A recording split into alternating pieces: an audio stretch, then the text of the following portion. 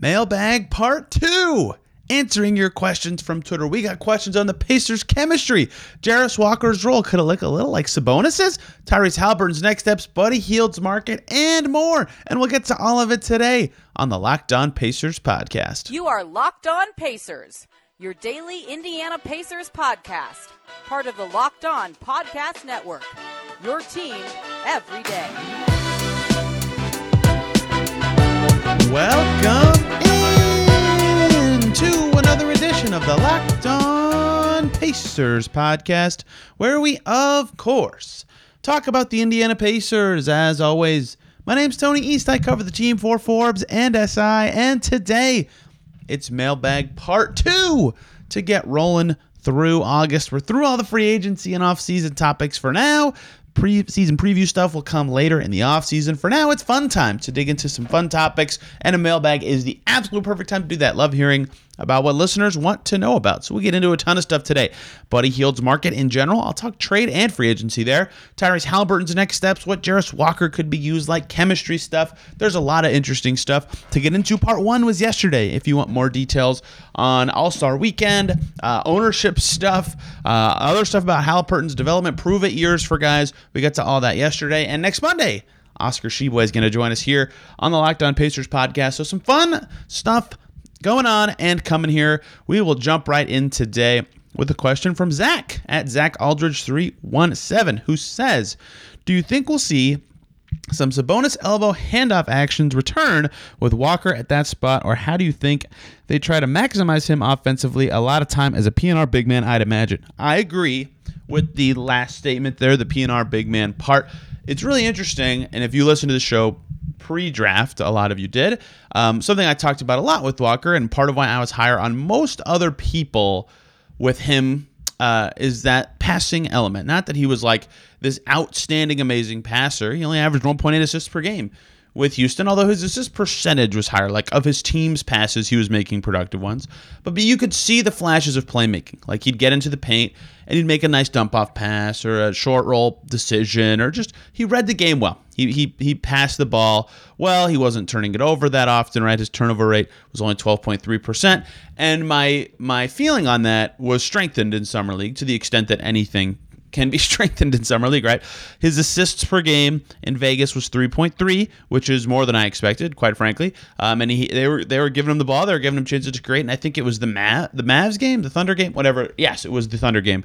His passing looked phenomenal when they were allowing him to kind of explore his space as a passer. Now, granted, the Thunder were going under on screens and defending him in a way that let him attack the paint, but he did really well in those settings. And his assist percentage, right, the percentage of the Pacers' assists when he was in the game was 15.6%, like almost 1/5 of the Pacers' assists were him when he was out there, right? Like, he was actively distributing and was a part of their offense. Shout out to Real GM for Summer League stats, by the way. They're the best for that. So I think you saw why at least I think he will be a passer of some level in the NBA. He will not be a non-passer. He will be able to not just like routinely swing it or like pass it to the next guy that the play calls for. Like, he'll be able to catch and know where the ball should go from a read and react, or catch and throw somebody open, right?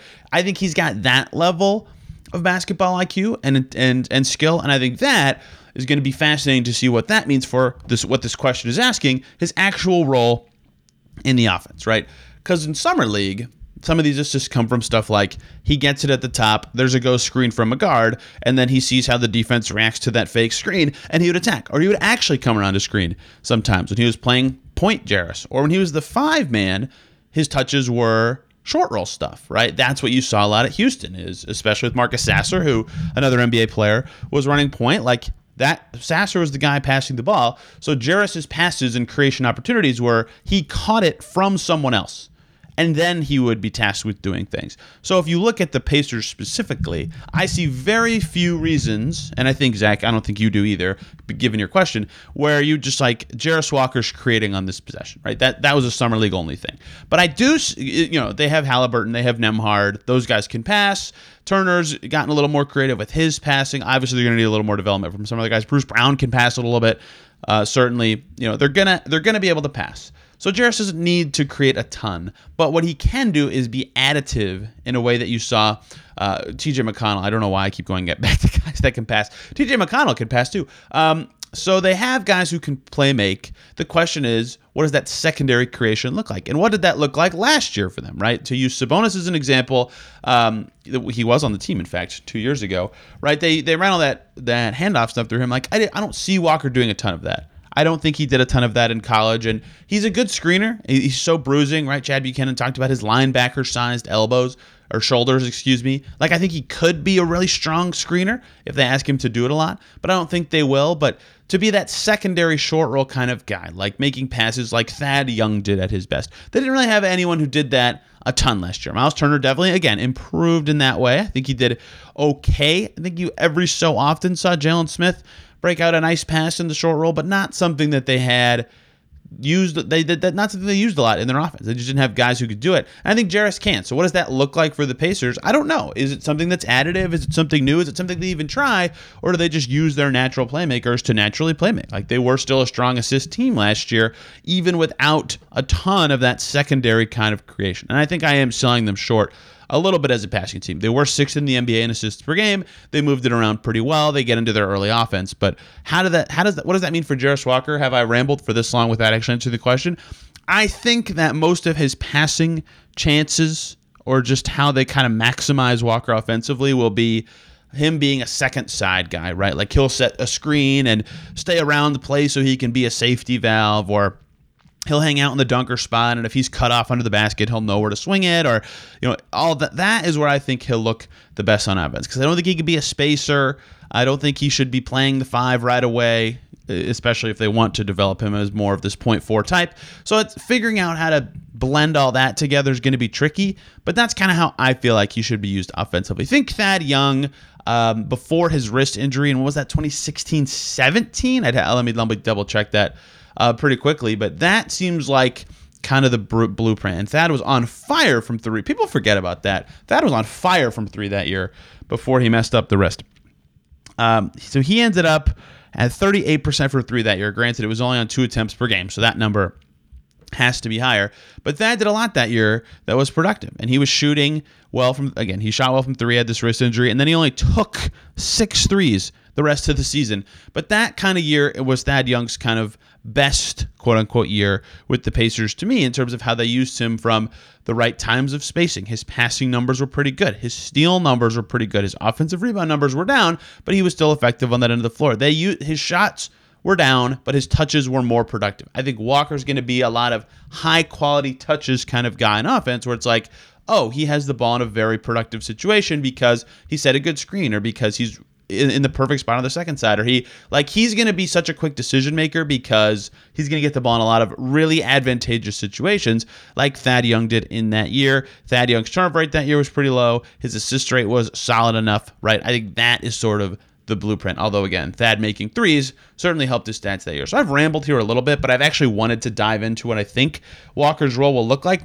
So Sabonis elbow handoff actions and stuff, no, I don't think Jarace Walker will do much of that. It's hard for me to think of a lineup where that makes a lot of sense for the Pacers. And the thing is, the guy they would want to do that with is Walker and Buddy Hield, but they don't have any playing chemistry yet, right? So maybe that's something they explore as the season progresses, but I don't see that right away. But as for that, maximizing him offensively, I think some good early action screen stuff. I think having him in the dunker spot ready to make decisions and dive under the basket when someone is attacking will be the most likely things you see him do, and he'll be around the ball often, kind of as a safety valve or a secondary creation option, just to be a threat, because I don't think it makes any sense for him to be a spacer at all. I don't think it makes sense for him to be planted under the basket at all. He's too active to do any of that stuff. So figuring out how to plant that in with what they already do and the identity they already have, that is the next step for Rick Carlisle and this Pacers team. Good question, and I've been thinking about Jarace a lot recently, so I had a lot to say there.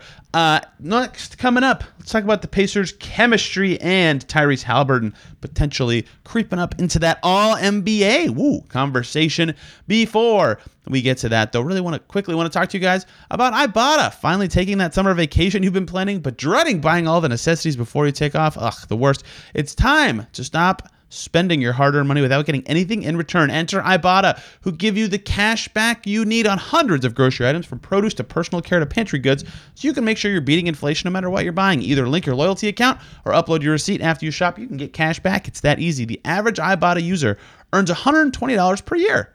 That could cover the cost of a whole shopping trip, or part of a flight you've been eyeing, or a game you've been dying to go to, or a fancy dinner you've been craving, or Taylor Swift's coming handy. There you go. Maybe that. Other apps give you points that don't amount to much. With Ibotta, you can get real cash back that you can cash out to your bank account, PayPal, or gift cards. You can earn cash back on hundreds of online brands and retailers too when you start with Ibotta, including Lowe's, Macy's, Sephora, Best Buy, and more. Right now, Ibotta is offering our listeners $5 just for trying it with the code LOCKED when you register. Just go to the App Store or Google Play Store, download the free Ibotta app, and use code LOCKED. That's IBOTTA in the Google Play or App Store, and use that promo code LOCKED. Thank you, as always, for making Locked On Pacers your first listen today and every single day for your second listen. Locked On Magic, a team near the Pacers in the standings and crushing the headlines for donating to a political candidate under the Orlando Magic name. The NBAPA did not like that very much, and so the Magic are in the news. Very interesting. Philip Rossman-Reich will have the latest on the Orlando Magic. I don't know if he's covered the topic I just said yet, but that is the biggest news in the NBA right now, so I wanted to bring it up. Let's move on, talking about chemistry. Interesting question here. I'm going to butcher this name. Graham Haase at GRAEMEHAASE.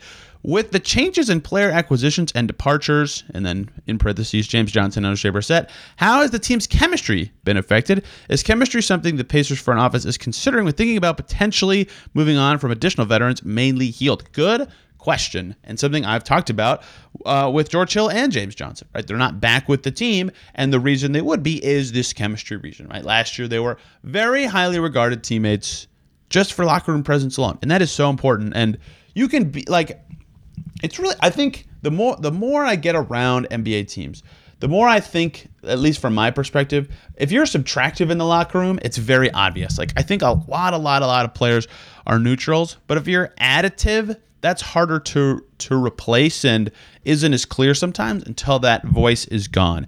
And so we'll see what that means for the Pacers this year, but they definitely struck a good chord of team vibe last year, from, good constructive criticizers to, good hype men to good bonding guys. Like, they had it kind of all there, and they all got along really well in a way that wasn't really present to me since 2017-18. Not to say the teams after that didn't get along. They had good chemistry in the following seasons. They had pretty dang good chemistry for a hot 3-4 years there. Like, I don't want to belittle that at all. That was important to their success.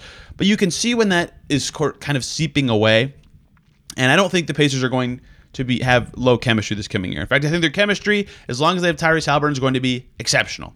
He is very good at bringing people together. He's very good at reading a room. He's very good at sending a message. He's very good at bonding his teammates. So, to the extent of what their team is right now, I think their chemistry is still phenomenal. And I think that Brissett is a great chemistry guy. He is one of those guys that, if he's playing or not, he's a great hype man off the bench. He's great in the locker room. He was close with Tyrese, but he got a better offer somewhere else. James Johnson was great for everybody on the team, but it makes sense why he wasn't prioritized given the state of the Pacers roster. George Hill, obviously a midseason acquisition, still no room for him either. So I get why none of them are on the team, and I do get how that could hurt the locker room, which is something I have talked about.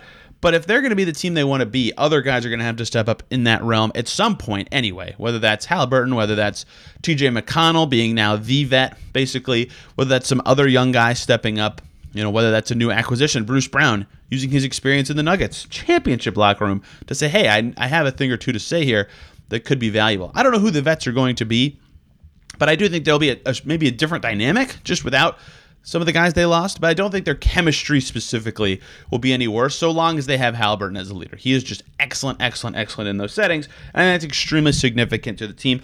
As for considering it in moves, absolutely. I think every team considers chemistry and moves to some level. Like, look at the reaction to the Marcus Smart trade.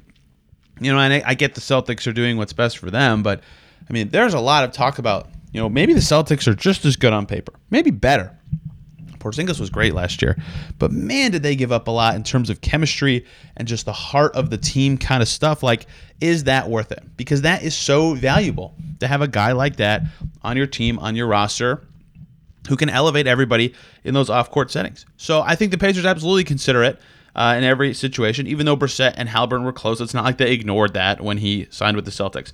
As what it means for Hield, yeah, he is very close with Haliburton. Haliburton has said he understands Buddy Hield better than anybody in the league. And then you hear Kevin Pritchard at his end-of-season press conference saying, we've got to find the role that makes sense for Hield if we're going to extend him and all this stuff, right, that makes sense for him to say and consider. So, of course, the team's going to talk. They said that Tyrese Haliburton's a partner with the franchise. Like, of course, they're talking about all of this stuff, right? Even though he's close with Haliburton, he's close with everybody on the team, and Buddy Hield's a delight to be around most of the time. Of course, they think about what losing him would mean to their chemistry. I don't know how much it would hurt the team's chemistry at all, to be clear. I'm not around all the time. But to me, of course, it's something that's thought about. Of course, it all matters, right? It's important when you have or don't have those guys and the time that you do or don't have them from your team building perspective. But big picture, I think as long as Tyrese Haliburton's on the Pacers roster, their chemistry is going to be very good, and other guys might have to step up as this team evolves from what they are now to what they want to be. Third question today from @ChaseHoops_, whose name is just Chase with spaces on Twitter. Do you think Tyrese could make an all-NBA team jump this year with the likelihood of him being more aggressive scoring now that he has the max extension?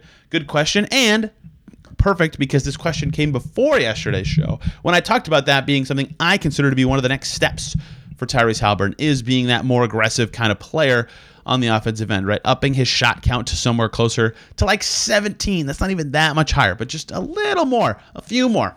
He's good at scoring. He's efficient. Take a few more shots. Can he get into the all-NBA mix? So there's something interesting about this. The first thing I did when I read this question, just to prep and have the right tabs open, was Google the all-NBA teams from last year, right? And you look at the guards: Shea, Luka, Steph, Donovan Mitchell, Dame, Fox. That's a crew that's all above him last year, right? No doubt about it. Catching those guys will be hard. And then I was like, oh yeah, duh. There's no more positions for All-NBA. So that doesn't matter. Throw that out, right? Who's the 15th best player who made All-NBA last year? Julius Randle, Sabonis probably would be the two guys that you'd consider the 15th men on All-NBA. And now that it's positionless, can Tyrese Haliburton reach like that level of player? That's a good question. That's hard, right? Like, this is still very good players. Sabonis was fantastic last year. Randle was also fantastic last year. That's a hard range to get into. That said, at his best, I thought Haliburton was in the All-NBA mix last year when he was playing. Maybe that's just because I watched all of his games more than once, and I did not watch most other players' games more than once. But he already is that level of offensive talent. Like, he was probably one of the best 10 to 15 offensive players in the league. His defense, of course, leaves something to be desired. But I think he can definitely get into the top 15 player in the league discussion, because that's what All-NBA is now, right, by default. If there's no positions, it is no longer relevant what you play. It's just, are you one of the best 15 players in the NBA? So a lot of the top 15 is going to be the same, right? For example, I'm just going to sort by BPM on Basketball Reference and read some names. Jokic, Embiid, Doncic, Butler, Antetokounmpo, Steph, SGA, Kevin Durant, Dame Lillard, Anthony Davis, LeBron James, and Donovan Mitchell. That is 12 names. So Haliburton, can he be as good as any of those guys next year? Maybe the back end of that group. He certainly was close at times last year, but that's hard. Those guys have done it for years and have done it over full seasons. Haliburton only played 56 games. And I didn't even, the names I just did not say, for example, like Sabonis, Kawhi, Ja Morant, Jason Tatum. We've now climbed over 15 players, right? Brunson, Markkanen, Randall. I could go on and on. There's tons. Siakam. Paul George. I haven't even said yet. Like, there's tons of good players in the NBA. And now you got to be among the top 15. Guard was the hardest before, so I think he's got a better shot now than he did. Well, maybe forward was.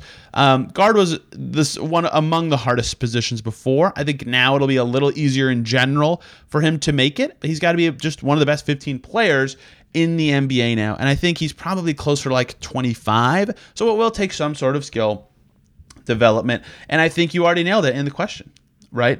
It's going to be taking more shots, being more of a scoring type. If you can have the true shooting percentage he has on the shots he takes, 62.4% true shooting. Now, granted, every star player, right, of the names I just said, only LeBron and Ja Morant had under 60% true shooting, because stars are efficient. That's part of why they're stars. But also a lot of them have more shot attempts than Haliburton per game. In fact, almost all of them do. So he's got to up that a little bit, or at least have more volume in general. And I know he thinks about pass first all the time, and that's great. And getting his teammates involved and being a brilliant passer is part of what makes him such a good player. but also he's super efficient. He knows it. He's even said sometimes not shooting makes me selfish. I think he knows it. I think if he ups the shots volume a little bit, he can get close to this back end of all NBA range, which is like your Donovan Mitchell, LeBron, Sabonis range from last year, but Julius Randle. But that's still tough. That's still a tough group to crack into. We'll see if Haliburton can actually make it next year. But everybody who listens knows I'm quite high on him and think at some point in his career that, yes, he will be among the all-NBA groups. And it is massively important for next year because, like you said, in the question, he has a max extension, and he only can get the $260 million if he makes All-NBA next year. So him getting into that top 15 is critical for his contract and career earnings, right? That's big for him to try to do so. So we'll see what that means for him next year. There'll be all these guys, and like Anthony Edwards is going to be coming for similar reasons. If he makes All-NBA, he gets more money, right? There'll be a lot of guys trying to push as high as they can. I think Haliburton can get to the top 15. I think he has the skills that make that possible for him at some point of his career. Will it be next year? Maybe. Maybe so. It might also require the Pacers winning some more games. We'll see. 3 more questions to go, and they all come from the same man. It's AJ Reese time, who always has lots of good questions. We'll use his to close out today's show, including stuff on Buddy Hield's market, jerseys, the Mad Ants, and more.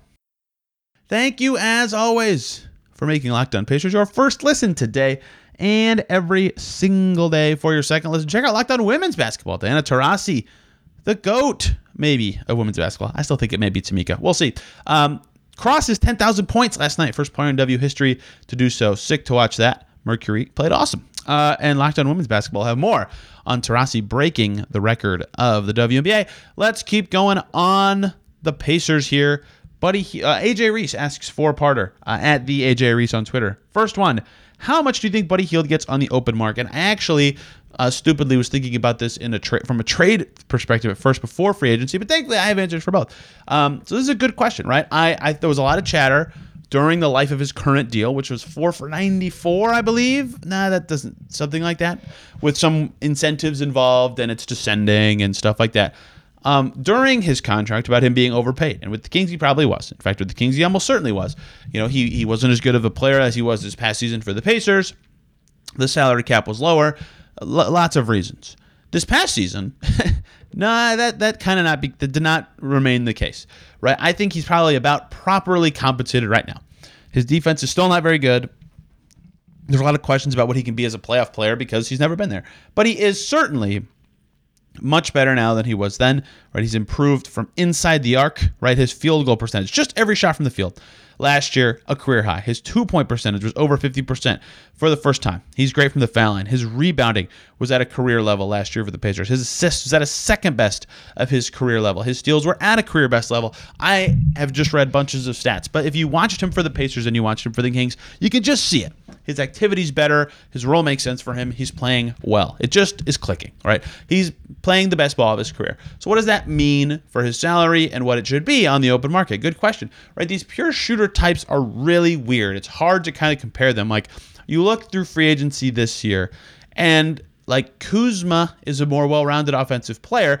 I just picked him as an offensive guy who has little defensive skills or less defensive skills or isn't known for his defense, right? He had good moments of defense last year, despite almost certainly being a negative. In fact, saying he had good moments, is more of an effort thing. He had some games where it went well, but he's a negative on defense. Like, there's no sugarcoating it. It's a big problem for him. It was a big problem for the Pacers that he can't defend. Their defensive rating with him on the floor was quite frankly atrocious. But an excellent shooter, a knockdown offensive player.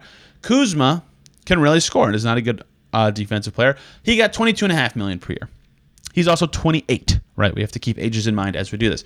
Dylan Brooks is a wing type, 27.4 years old. He got $21.5 million per year this summer. D'Angelo Russell is a one-way player. He got $18 million per year this summer to be an offensive kind of guy. Karis LeVert got $16 million per year, right? The one-way guys did about that.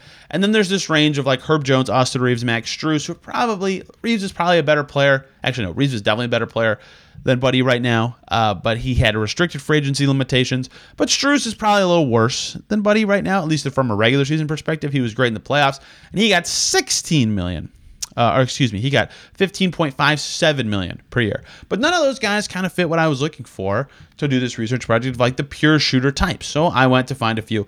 Lauri Markkanen, not a pure shooter type when he actually was a free agent, despite being thought of that a little more now. But he did shoot. He was thought of as a shooter when he came to the NBA, and then the year before free agency, he got 40. Oh, he went over 40% from three, and then he got $16 million per year. He was also 24 years old and was a former lottery pick, which is relevant to his contract. But he got $16 million a year at age 24. Duncan Robinson, this is maybe the best skill comp, although he doesn't have as many ball skills as Hield. I feel like I've almost talked down too much about Hield's skills. He's a better offensive player than a lot of the players I've said, but his defense is not very good. He's probably better than Duncan Robinson. But after Duncan Robinson's insane best season of his career, 44.6% from deep, was ridiculous in the playoffs that year, right? Summer of 21, coming up the next year, he gets $18 million a year. He gets $18 million a year at age 26. These are relevant, the ages. Doug McDermott, fresh off his Pacers season, where he couldn't miss, got literally priced out of the Pacers because of the luxury tax. At age 29, he got $14 million a year. So I think Hield's probably better than two of those three guys, right? Were when they were free agents right now. Maybe Duncan Robinson you could think of as better. So they were also all in their 20s and had room to grow from an age perspective. Hield turns 31 in December, right? So next summer he'll be 31, and in his age 32 year of his career in life. What does that mean for his earnings? Well, teams just won't see as much upside and be willing to potentially bid on that upside. So all these data points together, where the only $20 million player I've mentioned so far is Kyle Kuzma, who is a forward, right? Just by default has size, is only 27 right now, and is on a team that was very much behooved to keep him because of his bird rights. I would say Buddy Hield's value is somewhere between 18 and 20 million per year, maybe a little lower depending on what this coming season looks like for him. But he's certainly a more valuable player to me than Caris LeVert, who just got 16 million per year as a one-way player. Right, he's better than Strus, who just got 15.5 million per year. To me, I would hear arguments that Strus is better. Strus can defend and is a decent shooter, but there's a big difference between being a 37% shooter and a 42.5% shooter, right? A big difference, especially in how you're covered. So to me, I would say low-end starter to high-end backup money, 18 to 20 million for Hield, would be my estimate. That said, if I'm Buddy Hield, there are some specific things I want this season if I'm him. And maybe being with the Pacers is fine. If he loves being on the Pacers and the opportunity he has, maybe that's it. But if he is a guy who's being considered as a trade candidate because of his contract expiring at the end of this coming season, if I'm him, I want to go to a team that is way over the cap and has no way of keeping me if they do not pony up and use my bird rights to keep me.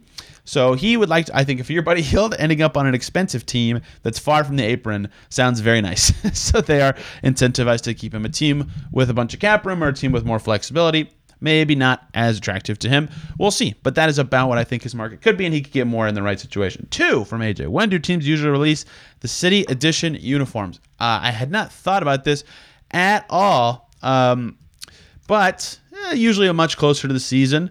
I don't think any teams even get to announce theirs before training camp, but some of them do right before media day, just because you're going to see them then at that time. I just googled the Pacers announcement for their last year City Edition uniform, the black ones with the trim, the construction themed ones, and there's actually no date on when this was officially announced. It looks like early November, though, was when... Okay, yes, that is correct. November 10th.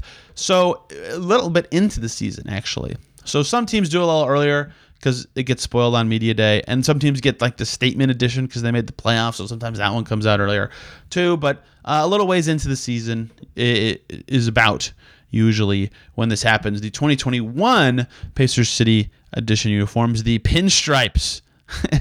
2021 was the FloJo, wasn't it? And the pinstripes was the year before. There's too many jerseys. I don't want to rant too much, but there's too many jerseys. That one came out before the season. That was November 2nd. No, that was in season. I'm doing a terrible job with dates. That one was November 2nd. So what I'm seeing here is early November seems to be a trend. But remember, the season starts a little later this year, so maybe it's a little closer to Thanksgiving. We'll see. 3, best idea for the new Mad Ants name. That's a funny one. I don't know. I've thought about this. And I actually laughed at the first time I thought about it because I hate that the G League did this. They had these cool names, like the Maine Red Claws was sick, and the Sky Force is sick. Vantage is a cool name. They had all these cool names, and they've gotten way less cool as they've become more attached, like brand synergy to their NBA team. Like the Maine Red Claws is the Maine Celtics now. That's boring. The Skyhawks are just the Hawks. Blech.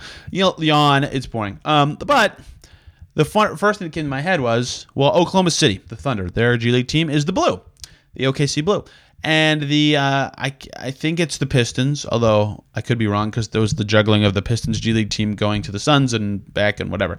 The Grand Rapids Gold exists as well. So the first two names I thought of were the Blue and the Gold because of the Pacers being the Blue and Gold, and they're both taken. So they can't be the Blue and they can't be the Gold. Someone suggested to JMV once, I read on Twitter, he replied to it, something about Slick Leonard's name, calling them the Slicks, and I thought that was awesome. I have no idea if that's something the Pacers would actually consider, but that would be sweet to me. That's a good homage and a cool name. So the Slicks would be cool, or something to that effect. But I actually don't really know. It's kind of hard. Noblesville doesn't have a ton of easy to the Millers for Reggie makes sense. Noblesville's high school is the Millers. I guess that could be something as well. But it's kind of hard with the Blue and the Gold taken, and Mad Ant is named after Mad Anthony Wayne, a general who was stationed in Fort Wayne. That they're not in Fort Wayne anymore. They already said they're changing the name. If they are the Noblesville Pacers, I will personally riot. I think that's super lame, even though I think that's possibly on the table. The last one from AJ, any advice for his interview tomorrow? Ooh, well, I actually feel bad because I'm actually answering this one after the interview happened. AJ, I hope you acted like yourself and were very prepared. I think that is the key parts of this, and I don't know that I'm the best at interviews, but I would say as long as you're prepared and you have the appropriate skills, I think it's more about proving that you interact well with people and fit into a culture than any specific answer you give in an interview. I think that is generally what I would say is crucial in interview settings. And just be prepared and have your own questions. Always have your own questions. That would be my interview advice. My other interview advice is if you're giving an interview, if you're an interviewer, I've thought about that. Now you're getting Tony thoughts off the cuff. I think formal conference room interviews just suck. It's so unnatural. It's not a good way to get to know a person. It's just a Q&A. How does that prove if you can fit in with a company? Take someone out to lunch, walk around, go outside. I don't know. Do something more informal. That's a better way to get to know someone while still talking about their resume and their skills. Anyway, I don't work in HR, and this is a Pacers podcast. Don't listen to anything I have to say, but everyone go tell AJ good luck on his interview or congratulate him on an interview well done if he's willing to talk about it. Next Monday, like I said, next show will be all about Oscar Tshiebwe because he's going to join the show. Fun interview. We talked for about 18 minutes on the phone. I'll have to dig it up for the exact timing, obviously, but looking forward to that. Fun conversation. Got into a lot more about his background, how Bismack Biyombo really helped him get into the NBA. Didn't know anything about that. His summer league timing, what he likes about his rebounding, all sorts of stuff. We'll also talk about the 2013 conference finals next week. It's been 10 years. 10 years since Beat the Heat. Crazy. And another surprise topic that we'll start talking about next week. So lots of fun stuff coming. Hope y'all enjoyed today's show and these 2 mailbag episodes. The next one of these will probably be right before the season. Always look forward to these and hearing what you guys want to hear. Hope everybody has a fantastic weekend. We'll see you soon.